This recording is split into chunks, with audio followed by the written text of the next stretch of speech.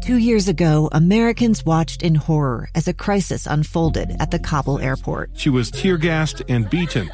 Images of thousands desperate to escape Taliban oppression filled our news feeds. More than 80,000 Afghans made it to America. But the story didn't end there. It was very cold. There was no power, no heat. Who would help our newest neighbors? I'm Andrea Smartin. In Stranger Becomes Neighbor, you'll hear the stories of some remarkable refugees who left their homes and their dreams behind, only to start over from zero. Their only possession was 3 blankets. And you'll meet Americans who stepped up to help them. You want me to come when you deliver your baby. What can one person do in the face of an international disaster decades in the making? That's Stranger Becomes Neighbor. Find us at kslpodcast.com. Follow us on Apple Podcasts or anywhere else you listen. Welcome back to Live Mike. A bit of a programming note here on KSL News Radio today. They're kicking me out of the studio early today. Can you believe that? Yeah. BYU men's basketball will tip off at 3 o'clock today, playing at San Diego State. Pre-game coverage of that game will commence in just 1 hour from right now. So what's that mean? Well, before the weekend, you and I only have 1 more hour to spend together. Hopefully that breaks your heart. It breaks mine. I'll miss you. Anyway, we've been discussing the vaccine. There was a Pew Research finding that caught my attention earlier today as I was looking through some of the data. In early May of this year, when asked, 72% of Americans responded saying, yeah, I'll get the vaccine, of course, 72%. 72%. And then, only a few short months later, that had dropped by more than 20%. 51%, in fact, in September saying, I don't think so. Nah. Half of America hesitant to get the vaccine. That, and what caught my attention is that number, to a certain degree, 10% specifically, has rebounded. 60% now of Americans, according to Pew Research, say they would get the vaccine. And so we are seeing efforts on the part of, well, just this morning, Vice President Pence, his wife, the Surgeon General, Jerome Adams, in a public, very public fashion. He can't get more public than, live television broadcast coast to coast and around the globe, getting the vaccine. I shared with you some of the words spoken by Vice President Pence as he received the vaccine. He talked about the historic nature of what's going on and then put a plea out for all those who, find themselves able to get the vaccine. In just a moment, we're going to be speaking with Utah Representative John Curtis. I want to talk to him about the vaccine and also ask him about some of the goings-on in Washington right now. But before we do, I want to just go back to that event this morning where the vice president, his wife, and the Surgeon General got their vaccines. In terms of the data, in terms of the studies, in terms of the polling, there is a trend among minority communities and people of color to be even more hesitant to receive this vaccine. I want to play this portion of the remarks delivered by Dr. Adams, who is black, the Surgeon General Jerome Adams. He, after receiving his dose of the vaccine, urged other people of color to trust the vaccine. Thanks to the scientists and doctors who reviewed it, particularly those of color, and the study participants who bravely volunteered to demonstrate its safety and efficacy. Just want to get that out there and get that aspect of the message communicated because it's important, right? Everyone, if we're going to get to this herd immunity, we need to up the support for this vaccine. Joining me on the program now, Utah Congressman John Curtis. Sir, how are you? Hey, Lee, very good. Thank you. I want to talk to you about the vaccine and a tweet you put out recently saying that when it's your turn that you will roll up your sleeve and get that. But first, can I ask you for just an overall what the heck's going on in Washington report? Well, Lee, you know very well.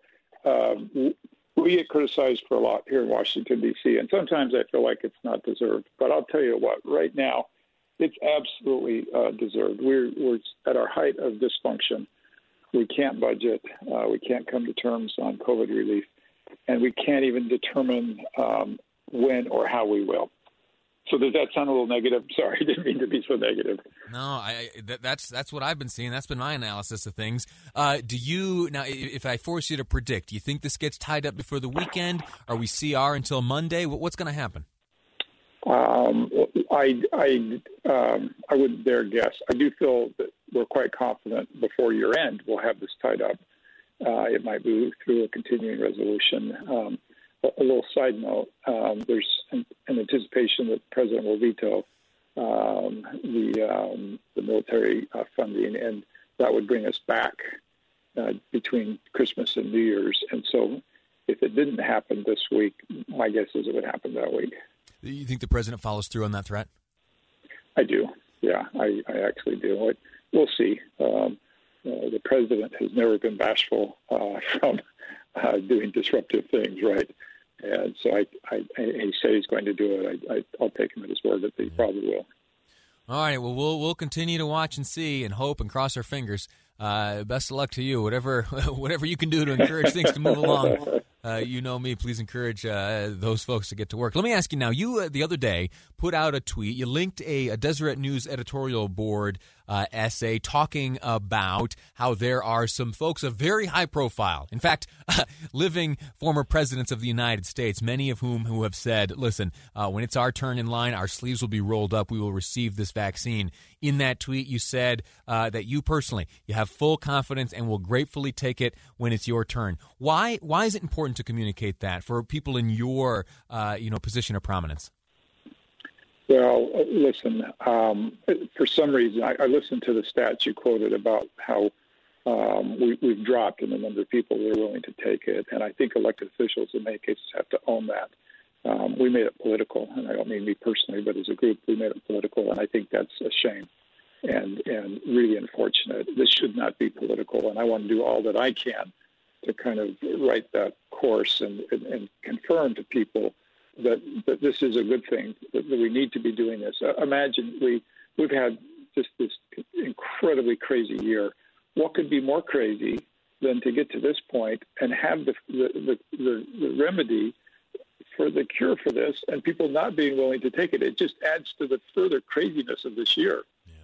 I got a text message on this topic just before the commercial break, and it reads sort of along the same lines as what you've shared. It says, Lee, I think what you're seeing is the results of the election being over and the disinformation campaign by both parties going away. The hyperbole and the vitriol is gone in some degree. Now, the trend of American support for this vaccine started high in May, dropped very low in September, and is now creeping back. Do you think this texter has any reason? Sure, and I think that's my point in saying, look, I'll roll up my sleeve. I just want to be one of those on the right side of this debate, encouraging people to do it. There's too much at stake not to do it. I think of all the crazy things that we do in our lives. This is not one of the crazy things to take this vaccine. And I hope that as people get their turn, that they'll step up and readily take the vaccine. You're comfortable and confident that there are no microchips sneaking in, that there's no fudging of the numbers on the part of Pfizer. We've got a real safe and effective vaccine? Listen, if they want to put a microchip in me, there's a lot easier ways to do that, right? And yes, I'm confident that we don't have microchips in the vaccine. Very good. I'll tell you what, we have about 60 seconds left. Could I invite you, please, to speak directly to the 40%, those who are still a bit hesitant? What's your plea to those folks? Well, listen, I understand concerns, and you're right to have concerns. But I would just, my plea would be that you take a look at the record of this. Those in the scientific community and the medical community who have validated that this is the right thing for us. Listen to those authorities that we trust really with in so many other aspects of our life.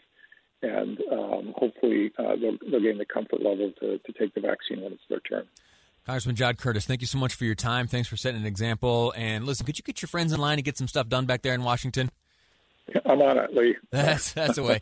Thanks so much. Congressman John Curtis joining us here on KSL News Radio. We're going to take a quick break. Don't forget, about 45 minutes from right now commences pregame coverage of BYU men's basketball taking on San Diego State. Tip-off at 3 o'clock. We'll bring it to you live here on KSL News Radio. In the meantime, we'll step away, come back with more on, get this, COVID-infected mink out in the wild. Details ahead. They're fascinating. Here on KSL News Radio. I'm Dave Cawley, investigative journalist and host of the podcast Cold.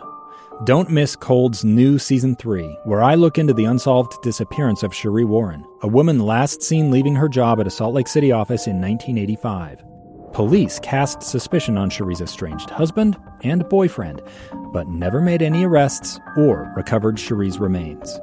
Find Cold Season 3, The Search for Cherie, anywhere you get your podcasts.